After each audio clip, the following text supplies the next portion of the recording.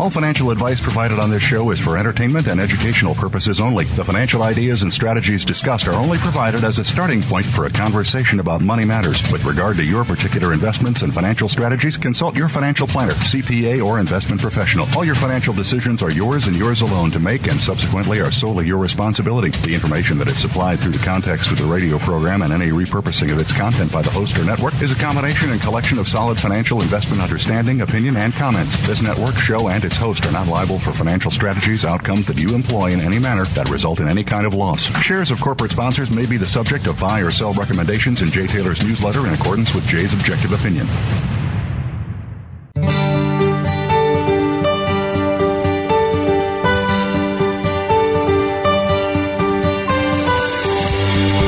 Welcome to Turning Hard Times into Good Times with your host, Jay Taylor.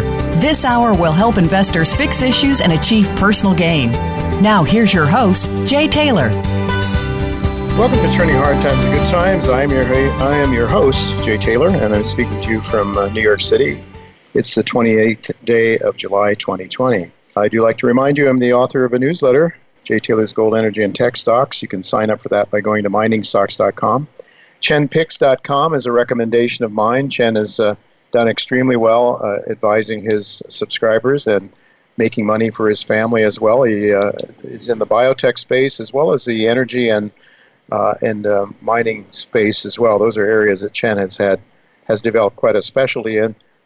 So you might want to consider signing to his letter. Go to ChenPicks.com. Also, I'd like to encourage you to send along your questions. Any comments or questions, whatever you might feel about this show, send them along to questionsfortaylor@gmail.com. Questions, the number for Taylor@gmail.com.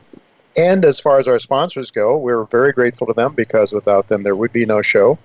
Our sponsors this week are Great Bear Resources, Benchmark Metals, Hannon Metals, Irving Resources, Novo Resources, Sitka Gold Corp, and I want to welcome NV Gold this week as a new sponsor to this show.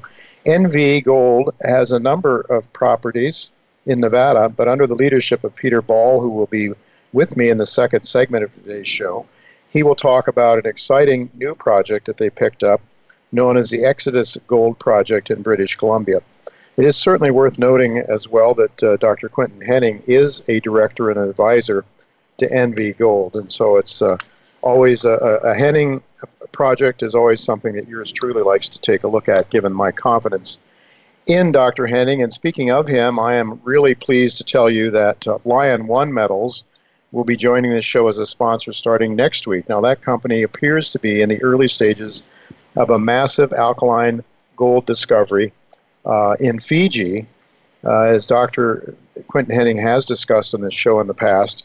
Last week, Lion One announced a 12.7-meter intersection grading 46.14 grams of gold in a very deep hole in what is considered to be, or believed likely to be, a feeder zone. Now, I spoke to Dr. Henning last week about this intercept, and he indicated that what they are seeing at this point is confirming his hypothesis that they do have the possibility of a major alkaline deposit, which are typically very large, high-grade systems. And there are several of them in this part of the world. The Tuvalu project in the Fiji Islands, and there are others around. These are typically 10-plus million-ounce deposits. There are no junior companies with anything like this other than Lion One, at least as far as I know. Mostly it's major mining companies that pick up on these projects, and indeed at some point in time, I'm sure that's going to be the case with Lion One too, although it should be noted that Lion One does have, actually already does have, permits in place to go ahead and mine. They were going to mine on a smaller scale, very high grade, very high margin project, especially even at much lower gold prices. But then along comes Dr. Quinton Henning and has this idea that there could be something much, much bigger, and it seems as though that's what's starting to develop. So Lion One moved very nicely on that news last week of that 12.7-meter intersection grading over 46 grams per ton. Well, I've been writing my newsletter since 1981, Jay Taylor's Gold, Energy, and Tech Stocks. And a couple of days after the assassination of Anwar Sadat was when I wrote my first letter, back in October 15th, 1981. The focus has always been on the need for honest money in the form of gold or silver if a nation is to remain not only prosperous and secure, but also enjoy liberty and justice for its citizens. Before Nixon removed gold from the dollar in 1971, America had a very strong middle class and a very egalitarian income distribution. But now we are on the precipice of losing the U.S. dollar as the world's reserve currency and seeing the greenback enter the dustbin of history. At least that's a theory that, a belief that Alasdair Macleod has, and he will be with me in the second half of today's show to discuss that and other related issues. And I hope and pray that Alasdair is not right about that, because I think if we lose the dollar as the world's reserve currency, there will be upheaval and disruption around the world, not only in America, but around the world, as major changes would be in store if that's the case. But given the horrific financial condition America and the Western world in general finds itself, I can honestly say that I have never been more bullish with respect to gold and silver, and that dates all the way back to 1981. I do remember right before that, in the 1970s, the late 1970s, and that's how I got interested in the gold mining sector. I saw the rise in gold prices, dramatic rise in inflation, and that was a time in which gold shares did extremely well. I think this move right now is going to be much bigger than what I witnessed in the late 70s. But I believe that we are now already starting to see a massive transfer of wealth away from fiat money into gold and silver, certainly small compared to the total number of currency units that are floating around in the world's reserve in the world. But as James Turk suggested yesterday, that what we are seeing now with the new high in gold is just the front end of a tsunami of rising gold and silver prices. It's not that gold and silver have increased in value, not at all, simply that our financial system has been destroyed by Keynesian economic theory that has denied price discovery of capital, hence the destruction of capital, which is really the only system that has been successful in lifting the incomes and the living standards of people around the world throughout human history. So I'm just suggesting that had Nixon not removed gold from the international monetary system, we would not be having the horrific financial instability that now threatens to throw the world into an enormous economic coma. But when crises occur, as I mentioned, there are opportunities, and a growing number of people are seeking ways to invest in gold, which is why I'm working hard now to put together a course on that very topic. Thanks to our son Scott, who has suggested there are a lot of people out there in his travels who are seeking information on this topic. They're looking for ways to make money and seeing the handwriting on the wall for the equity markets and the financial markets in general. Well, I hope to be offering this course in the very near future. I'm working hard on it right now. It will be an online, fee-based, pre-recorded video course that will cover such subjects as why the table has been set for this being the greatest bull market in my lifetime, a post-COVID-19 world, and a fourth turning for America, and why that is bullish for gold and silver and tangibles in general. Different ways to own and invest gold and silver, including mining shares. A basic discussion of the economics of precious metals mining projects. The basics of investing in junior exploration stocks.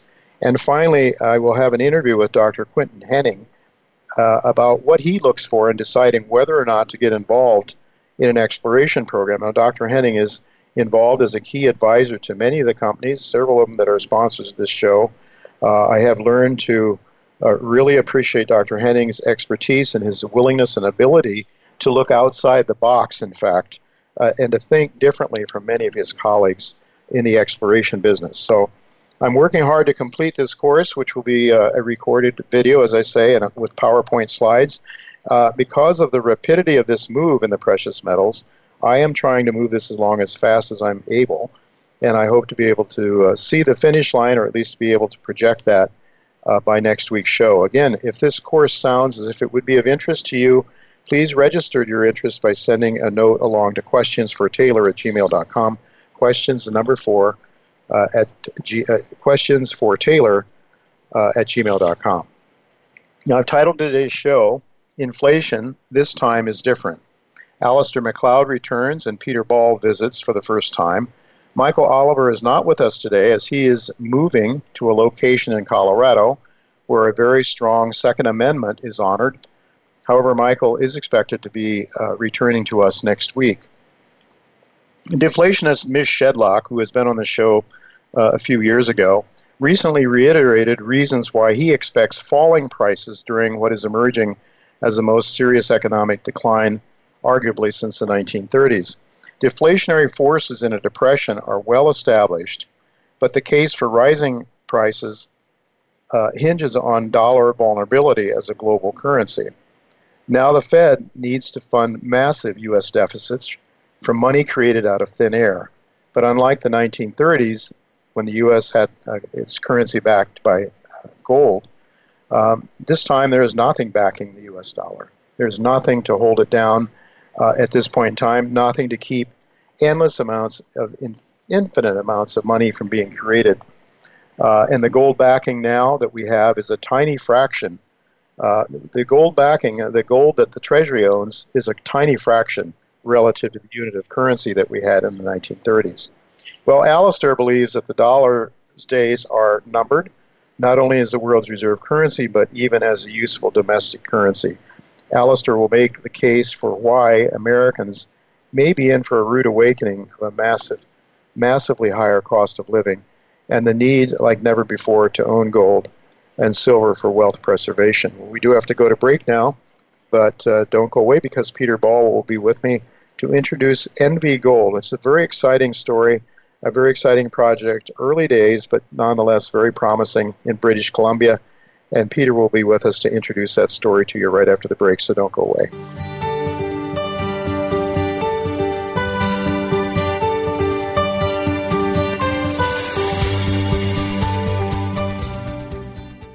Novo Resources Corp. trades on the OTCQX under the symbol NSRPF and on the TSX Venture Exchange under the symbol NVO.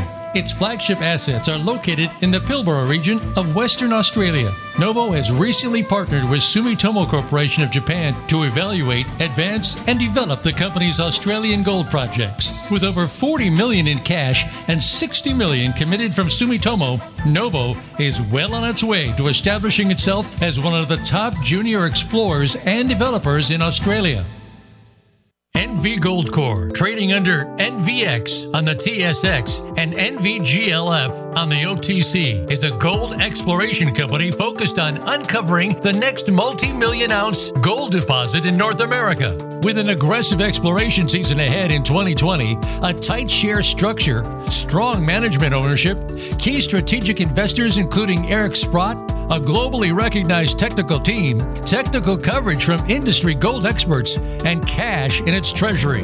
Visit nvgoldcorp.com to learn more on this exciting story. When it comes to business, you'll find the experts here. Voice America Business Network.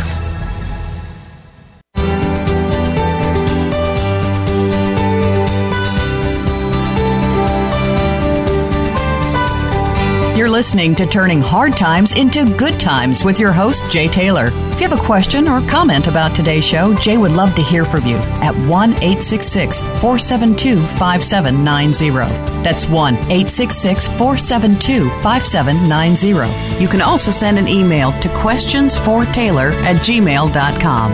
That's questions, the number 4, Taylor@gmail.com. Now, back to our program. Welcome back to Turning Hard Times, Good Times. I am your host, Jay Taylor. Really pleased to have with me for the first time Peter Ball.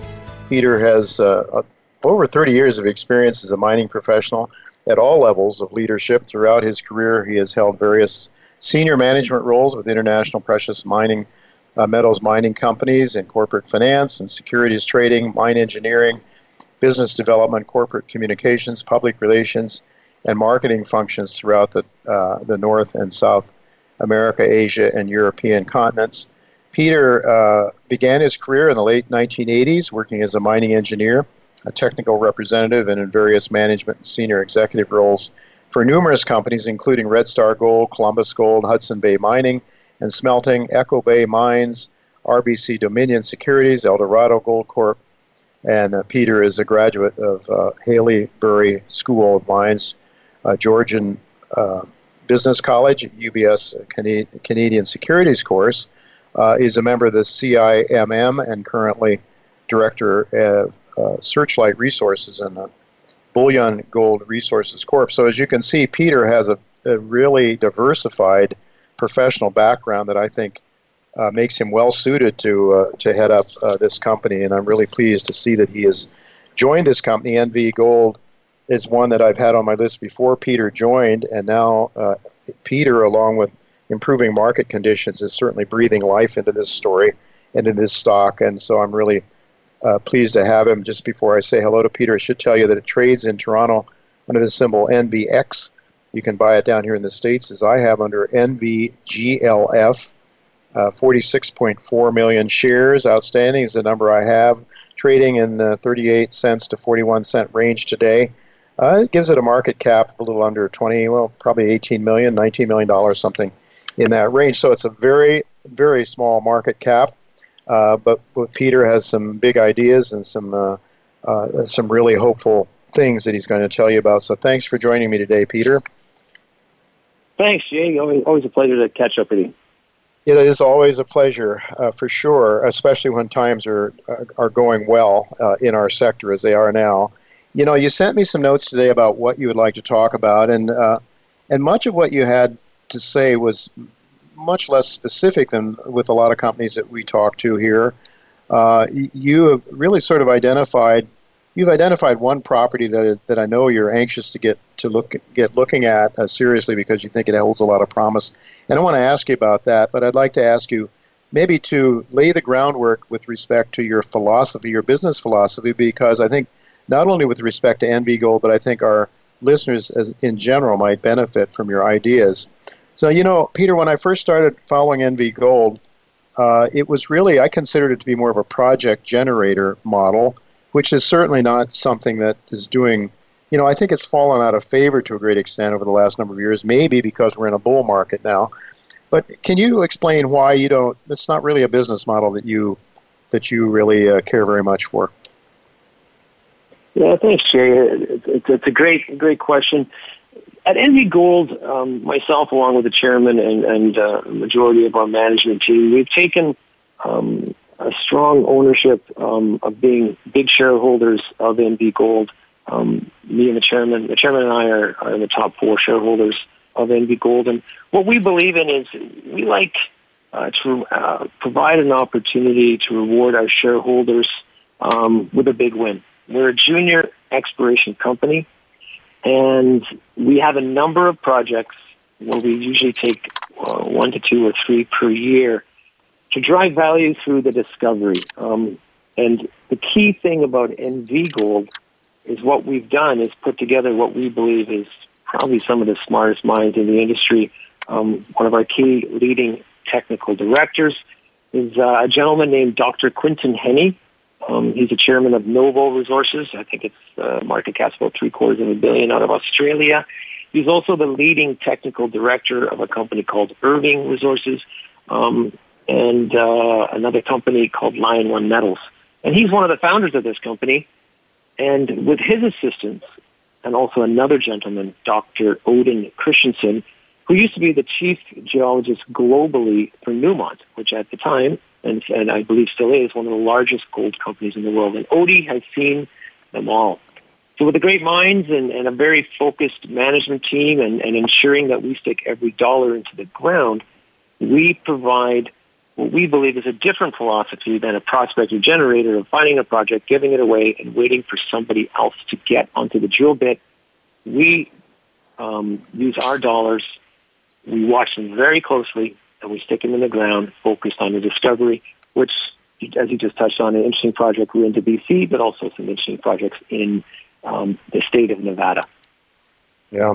You mentioned Dr. Henning. Of course, he's well known to to our listeners. 3 of those companies that you named, at least 3 of them he's advisors to, and you would be the 4th one among our sponsors. Dr. Henning is highly revered by our listeners, and certainly one of the reasons that I wanted to take a closer look at your story again and get behind it more aggressively. One of the things Dr. Henning is always big on is scale, Peter. You said you want to find something big for your shareholders. Dr. Henning's philosophy has always been go big or go home. Is that a rule of thumb that you're employing? And in other words, if you have a small mining project, it costs about as much. I mean, it costs a lot to develop it, the time it takes and everything else. But if you have something that's really, truly big, and those companies you just mentioned are all fall in that category, looking for really big projects. Is that something that you look really seriously at in terms of scale? Yeah, absolutely. I mean, with the team we have, our goal, we're always looking for elephants. And, you know, in this industry, with gold topping close to $2,000 in the last 24 hours per ounce, or even $2,500 or $2,600 per ounce in Canada, we're looking for a project that has scalability, that has potentially a district-wide scale opportunity, that with a few holes, the market will quickly realize that we're onto something that will create a large amount or a lot of value for the company. And also the key thing that we try to leverage that against is the share structure of what currently, for example, NV Gold. NV Gold is a company with only around 55 million shares out. And anything by the drill bit in the projects that we're looking at this year, which we have actually a very aggressive year with potentially 3 drill programs all commencing this fall, we're looking at the elephants. And like the project we just found, which I say accidentally at PDAC, the largest mining conference in Canada, this BC project is really interesting, and we're very lucky to be able to have it added to our portfolio. Yeah, well, let's talk about that. It's known as the Exodus Gold Project, I believe. It's in British Columbia, and you have an option to acquire 85% of that project.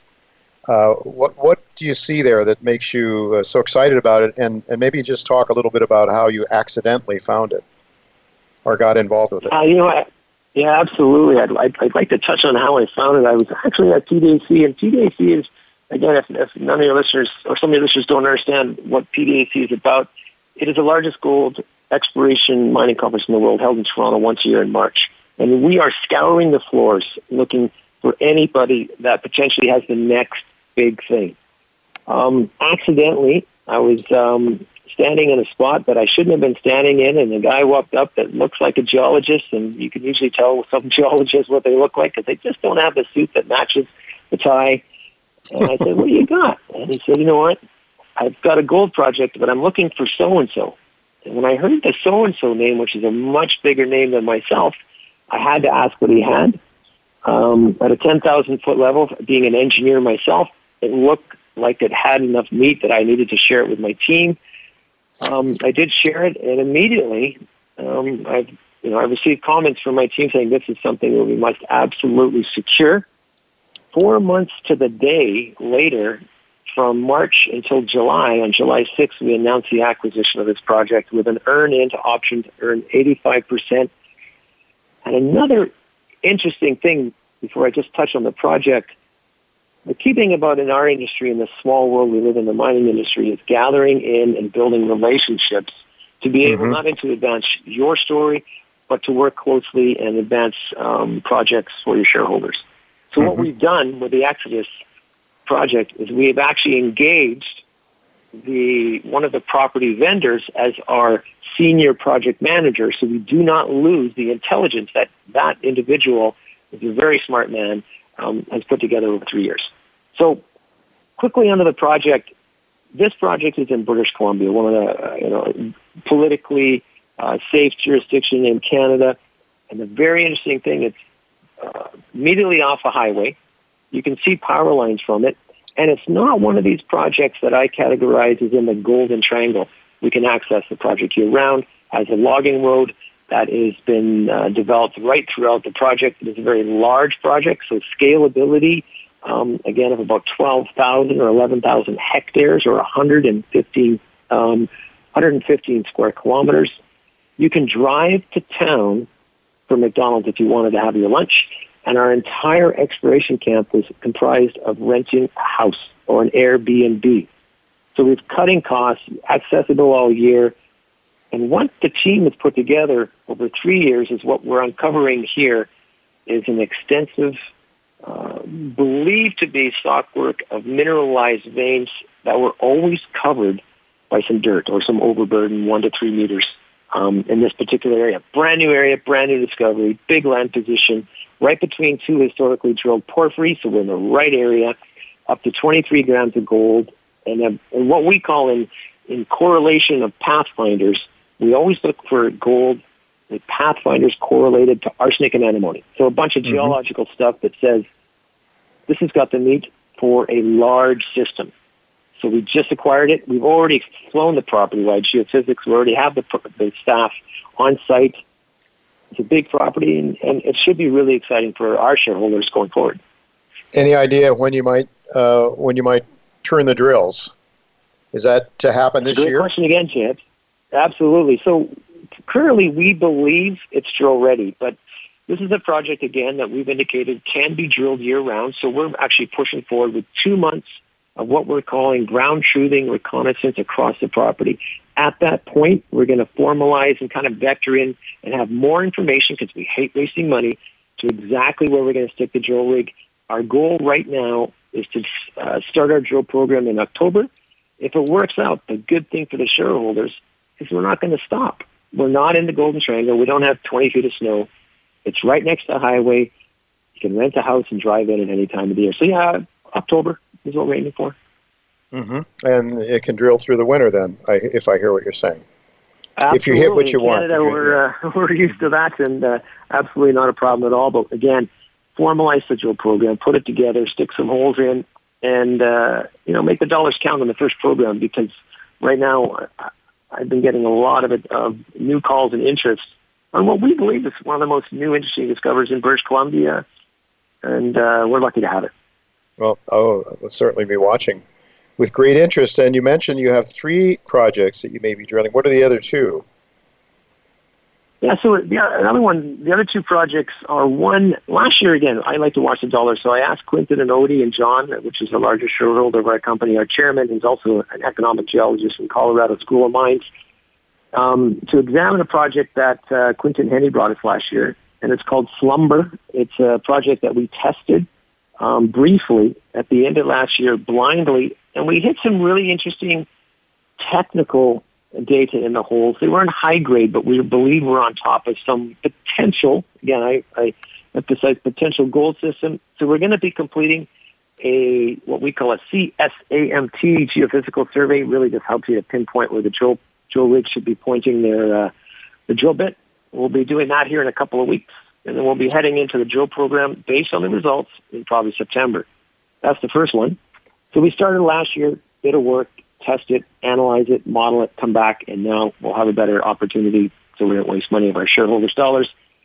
Second, and where is that, Peter? Where is that located? Where is the Slumber project located? Yeah, up in Winnemucca area. Yeah, Winnemucca in northwestern Nevada. It's right directly west of a project called Sleeper, which is one of the highest grade gold projects ever discovered. Absolutely. Know it well. Mm-hmm. All right, and the other one?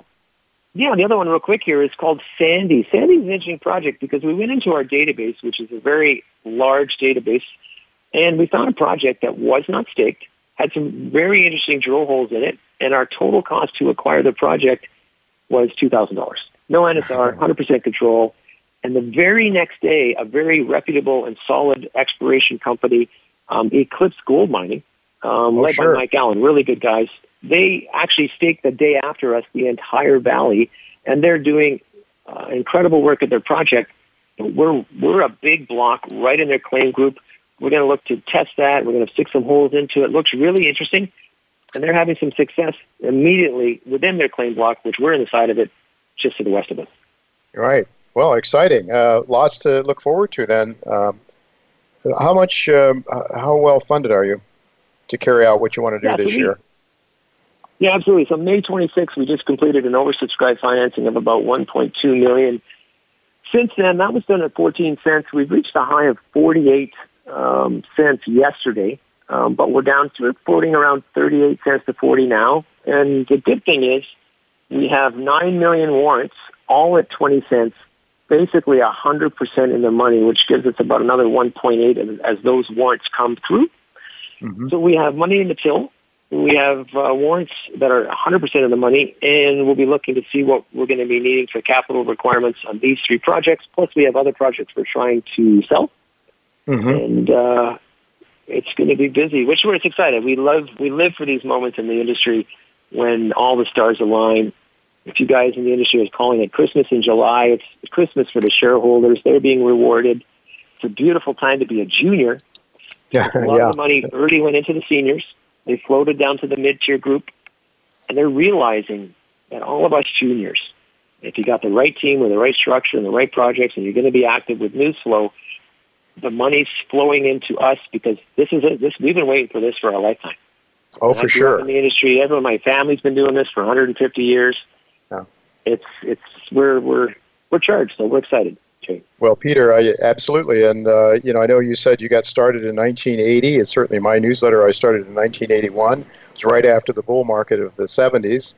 And I think we're on to something much bigger than that, is my sense. I don't know what your thoughts are, but it certainly is, as you say, an exciting time to be in this industry, which is why I'm so glad that you're here to tell us about your exciting stories. Certainly, we'll be looking forward to talking to you again, Peter, and keeping up with all that you're doing, and we'll pass on the news to our listeners as you have some exciting news that comes out. So thank you so much for being with us. We do have to go to break now, folks, but don't go away, and we'll be talking to Peter again sometime in the near future. Thanks, Peter, for being with us. Absolutely, Jay. Thanks a lot, and have a really good day. I will do so. Okay, folks, so we're going to go to break, but Alistair McLeod will be with us to talk about inflation, why this time it's different. Alistair, we're going to hear what he has to say, so you won't want to miss that. I'll be right back.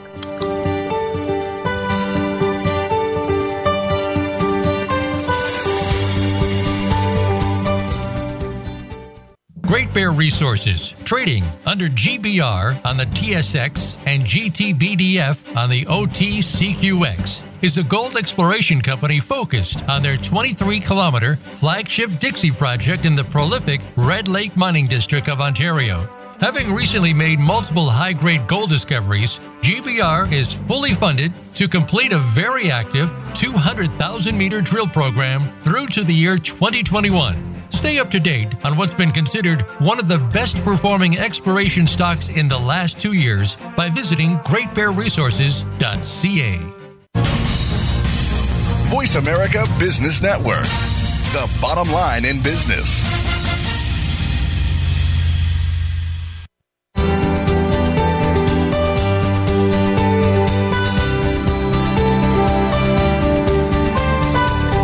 You're listening to Turning Hard Times into Good Times with your host, Jay Taylor. If you have a question or comment about today's show, Jay would love to hear from you at 1-866-472-5790. That's 1-866-472-5790. You can also send an email to questionsfortaylor@gmail.com.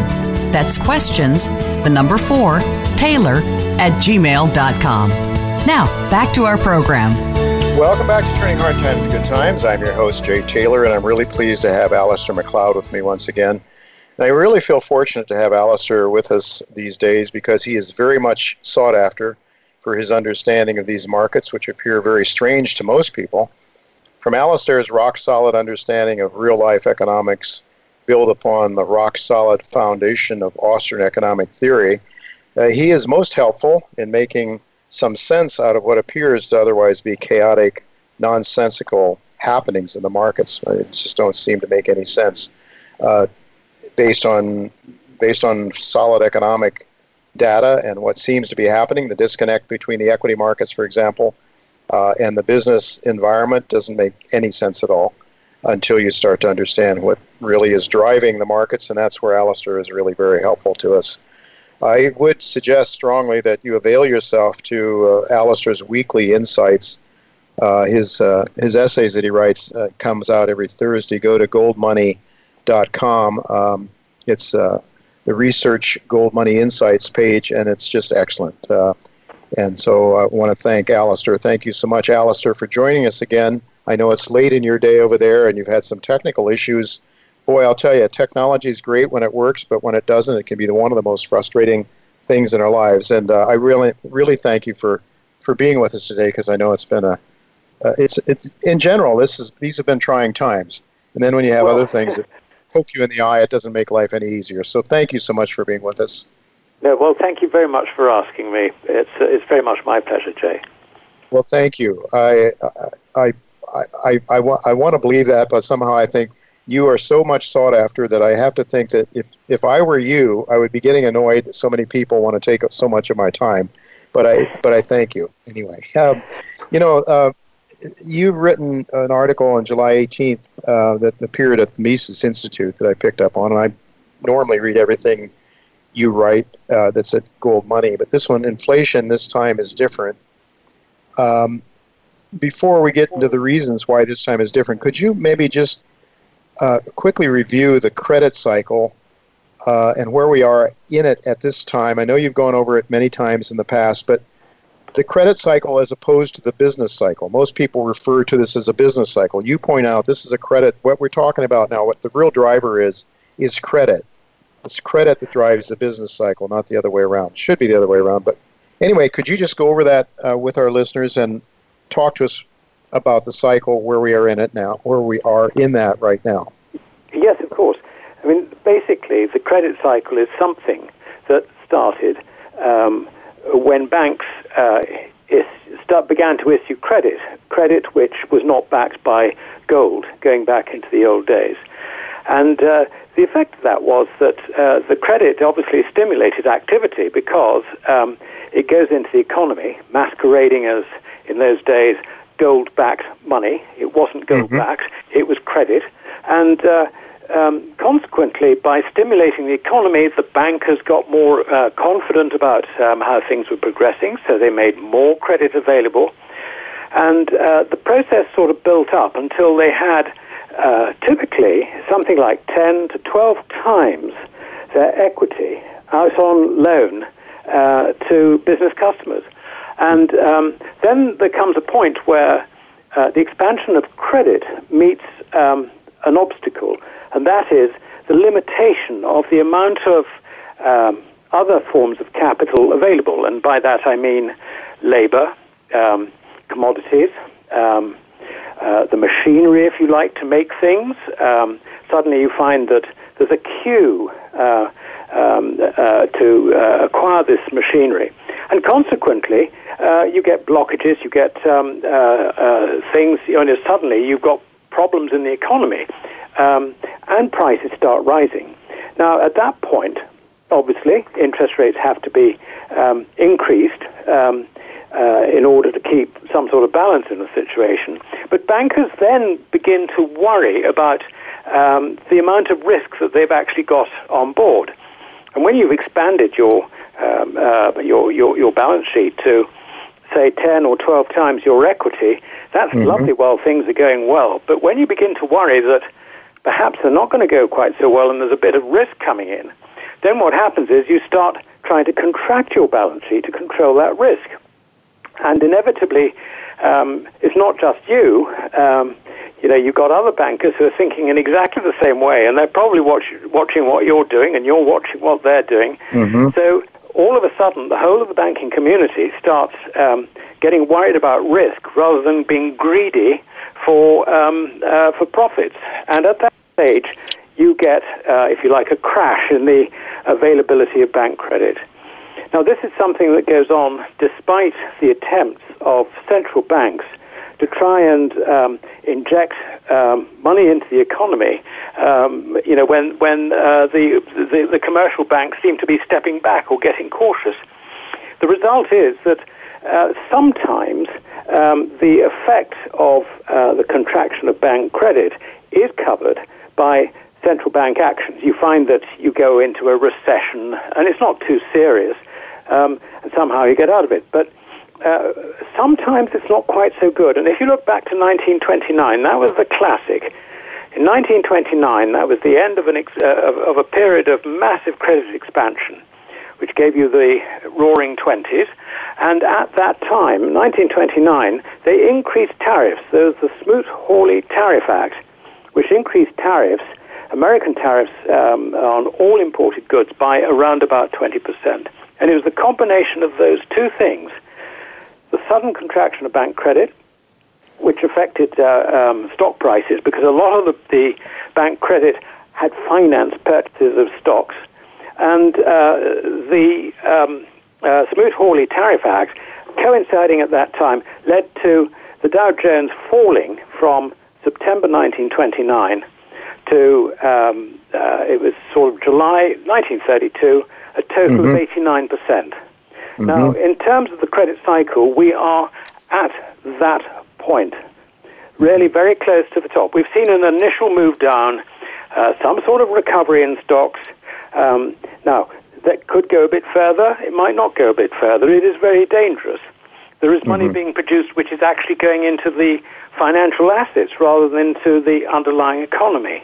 Now, having said that, when that begins to fail, then you've got the second leg down, the one which took the Dow in 1930, around about, I think, May 1930, down to that low in 1932. We've still got that ahead of us on the analysis of the bank credit cycle. So it's very important to understand it.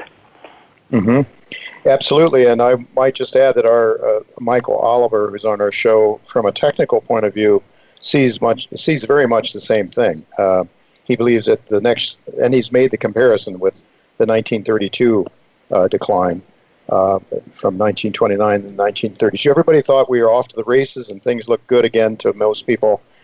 Bounce back off the lows, just as we had a bounce back off our March lows, and people are singing songs, and you turn on MSNBC or any of these channels, and they're all talking about how great things are again, and they're trying to cheerlead the economy on. But Alistair, back at that time, we were on a gold standard, and yet we still had these problems.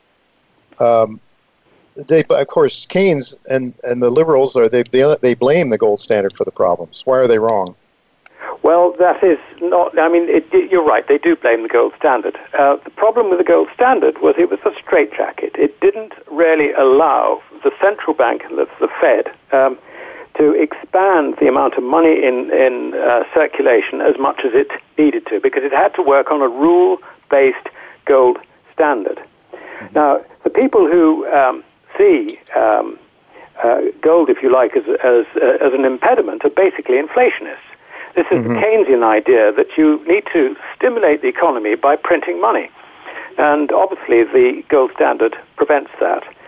There will be differences this time in terms of the price effect of, let's say, a slump, a new slump, which is a natural consequence, if you like, of a bank credit crisis. Now, when it happens this time, you've got fiat currencies, and fiat currencies will lose purchasing power. They're designed to do that in these circumstances because the Keynesians believe that it will stimulate the economy. But the fact of the matter is that it's got very little to do with it. If they actually stood back in 1930 and just let the economy sort itself out, that would have resolved itself in probably no more than 18 months to 2 years. And that indeed was the experience of the previous slump, which was back in 1921. 21-22, it lasted 18 months, and that was it. But when government gets in the way, it stops the process, if you like, of capital reallocation from businesses which have grown fat on bank credit, have lost, if you like, their way in terms of generating profit without that credit. In the absence of that credit, those companies should go bust. New technology, new management, new entrepreneurial expertise can redeploy that capital to more effect. And that is, if you like, the sort of the new effect. I should have called it creative destruction. Sure. But that is something that, if you don't interfere with the economy, if you just have sound money, you find that evolution in business is going on all the time. And that is a good thing. That is called economic progress. The problem with interfering with economic progress is you get no progress, and then the whole thing starts going wrong. And that was really the problem of the 1930s, not the gold standard.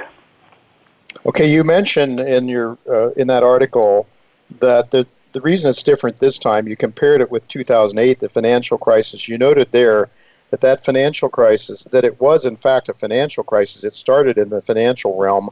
This time it's starting in the real economy. Explain to us why that's a big difference between now and 2008. It is a huge difference. I mean, if the problem starts, or it is broadly confined to the financial sector, then you find that it's banks, you find that, investment managers, you find that, everybody who's invested in these things suddenly starts losing a lot of money. Now, that does have an impact on the underlying economy, but the impact is really not that great. If the problem starts in the underlying economy, the real economy, Main Street as opposed to Wall Street, then this is a far, far greater problem to deal with. And this is what we've seen with COVID-19. I mean, this is, if you like, very much a test case for us. It shows that, when you close businesses, people go unemployed. This is just massive, absolutely massive. And it's going to take some time for businesses to recover from this. Obviously, governments and investment managers hope that it's a V-shaped recovery. In other words, as soon as lockdown really ends and we've dealt with it, then we go back to normal. But that's not going to happen at all, because the whole thing has destroyed so many businesses. And it's not just the large businesses, it's the medium and small businesses, which make up to 80% of any economy, including the American economy. It's all those unsung heroes who produce things that we want, the goods and services. The people, sort of out of the cities who, are builders, decorators, sort of own restaurants, all the rest of it, all these small businesses, they're the ones who are really suffering. And that is that has enormous consequences. It really does. No, indeed. And I'm just looking at an article here on Zero Hedge. It says, like nothing we've seen, imminent eviction wave is coming to these states in August, predicting upwards to 2.3 million evictions. I think these are home evictions. We're seeing a massive number of course, America and Canada too, had huge amounts of retail space. The retail sector was in trouble before COVID, and now it's just being absolutely devastated. So I can't imagine that there's not going to be a huge cry from the bankers for their daddy at the Fed to bail them out too. And then you have this situation with the retail, with masses of people unemployed, not able to pay their rents. Alistair, it's very frightening. It certainly is. And, of course, the banks, if you like, are stuck in the middle of this. Going back to what we were talking about the credit cycle, they are desperately worried about all their commitments out to people who are going bust. So what are they doing? They're trying desperately to cut those commitments at the same time as the Fed is saying, oh no, for goodness sake, don't cut the commitments, lend more money, keep the thing going, and it'll be a V-shaped recovery, and we'll all be all right at the end of the day. But the bankers don't believe it, and who can blame them?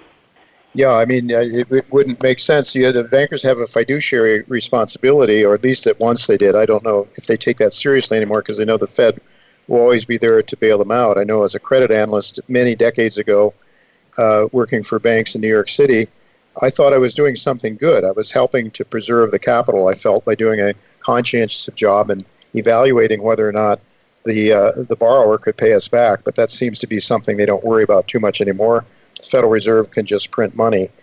I want to ask you really I want you to help us understand a little bit about Keynesian's, the Gibson's paradox, which Keynes was a paradox to Keynes, I guess.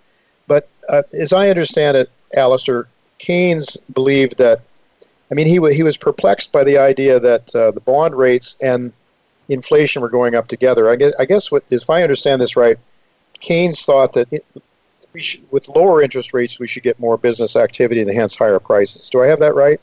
Now, basically, what he was doing is he was because he couldn't work out Gibson's paradox, he ignored it. And really, if you ignore Gibson's paradox, then basically you can believe that lowering interest rates will lead to an economic recovery because people will go out and borrow. And so he was very much an inflationist who believed in the lowest interest rates possible. He also had a problem insofar as presumably a lot of his friends, the idle rich as it were, had trusts which had capital, which earned income in the form of interest, and it allowed, the sort of, if you like, the wealthy, the Belmond of the day, to live a very nice life without actually having to get their hands dirty. And I think this thing was something that Keynes really reacted against. So he didn't understand capitalism, if you like, from the point of view that savers provide, by deferring their spending, they actually provide the capital for businesses.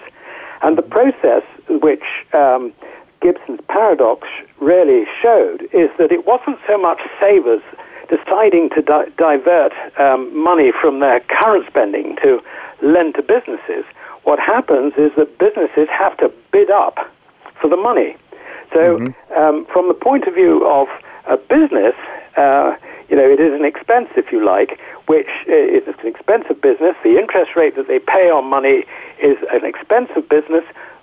But the one thing they do know is what price they can expect to sell their product at. I mean, it is a fundamental function of an entrepreneur to assess that. And as far as the saver is concerned, what you've got to overcome is the problem that the saver, if you like, will value money on the basis of comparison, actually having it today as opposed to having it at a date in the future. This is called time preference.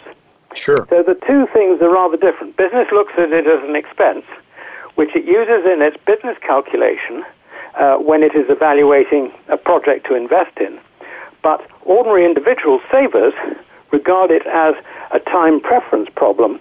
In other words, they're being asked to part with their money and only get it back at a later date. Now, there has got to be a reward for that, as you may understand. And no amount of fiddling around by a central bank is actually going to change that fact. Right. Well, of course, this is the religion of the day and has been since Keynes and since Nixon said we're all Keynesians now. This is the economic religion of our time. And it smacks, talk about science, talk about evidence. It's the opposite, isn't it, Alistair? If you look at the more money they've shoveled in, the less robust our economic cycles have been, our credit cycles have been. And so the evidence runs contrary to that, does it not? What we're seeing in the last several decades. The best example of this is to look at what Japan and the Eurozone have done with interest rates. They've made them negative. Has that sparked an enormous revival in their economies? Certainly not. Not at all. No, so you can see that the idea that you can actually manage an economy by manipulating the interest rate is disproved. It's as simple as that. Yeah, and I would just say to people that are really interested, Alistair's article, the one I just referred to, on that talks about Gibson's paradox, is posted at goldmoney.com. Well, Alistair, with just a couple of minutes left here yet, I have to ask you, what do you make of this? We have seen now, I believe, a new high in gold.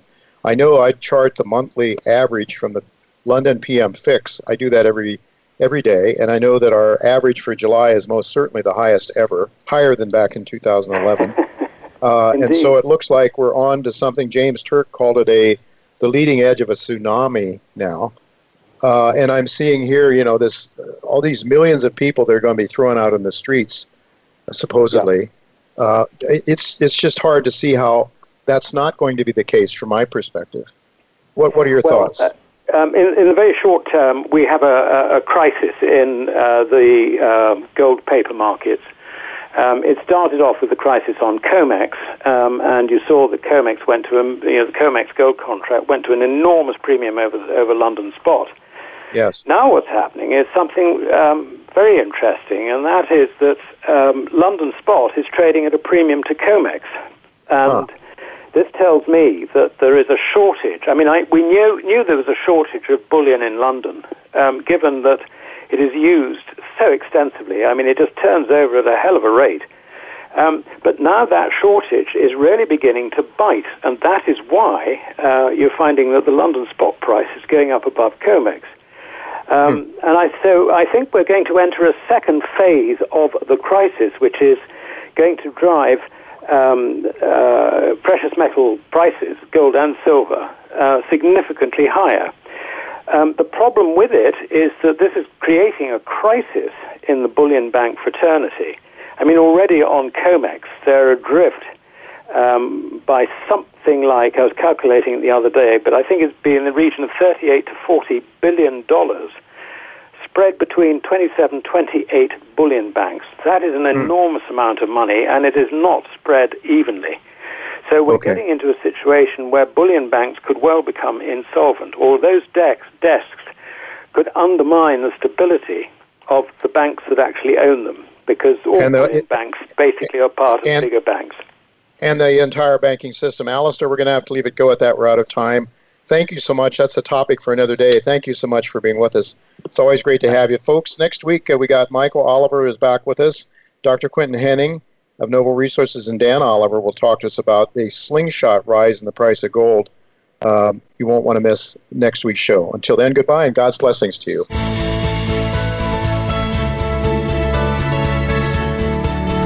Thank you again for listening to Turning Hard Times into Good Times with Jay Taylor.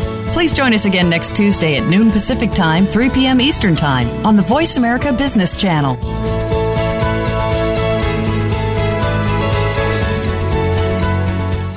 Benchmark Metals is a gold-silver exploration company that is embarking on its largest program to date on the Lawyers Project, with up to 50,000 meters of resource expansion and definition drilling planned in 2020. The multi-million-ounce potential project is expected to have a new mineral resource estimate and PEA study completed in 2021. The company is backed by the Metals Group management team and believes this aggressive program will be complemented by one of the strongest commodity bull markets in decades. Visit benchmarkmetals.com and subscribe to follow their success.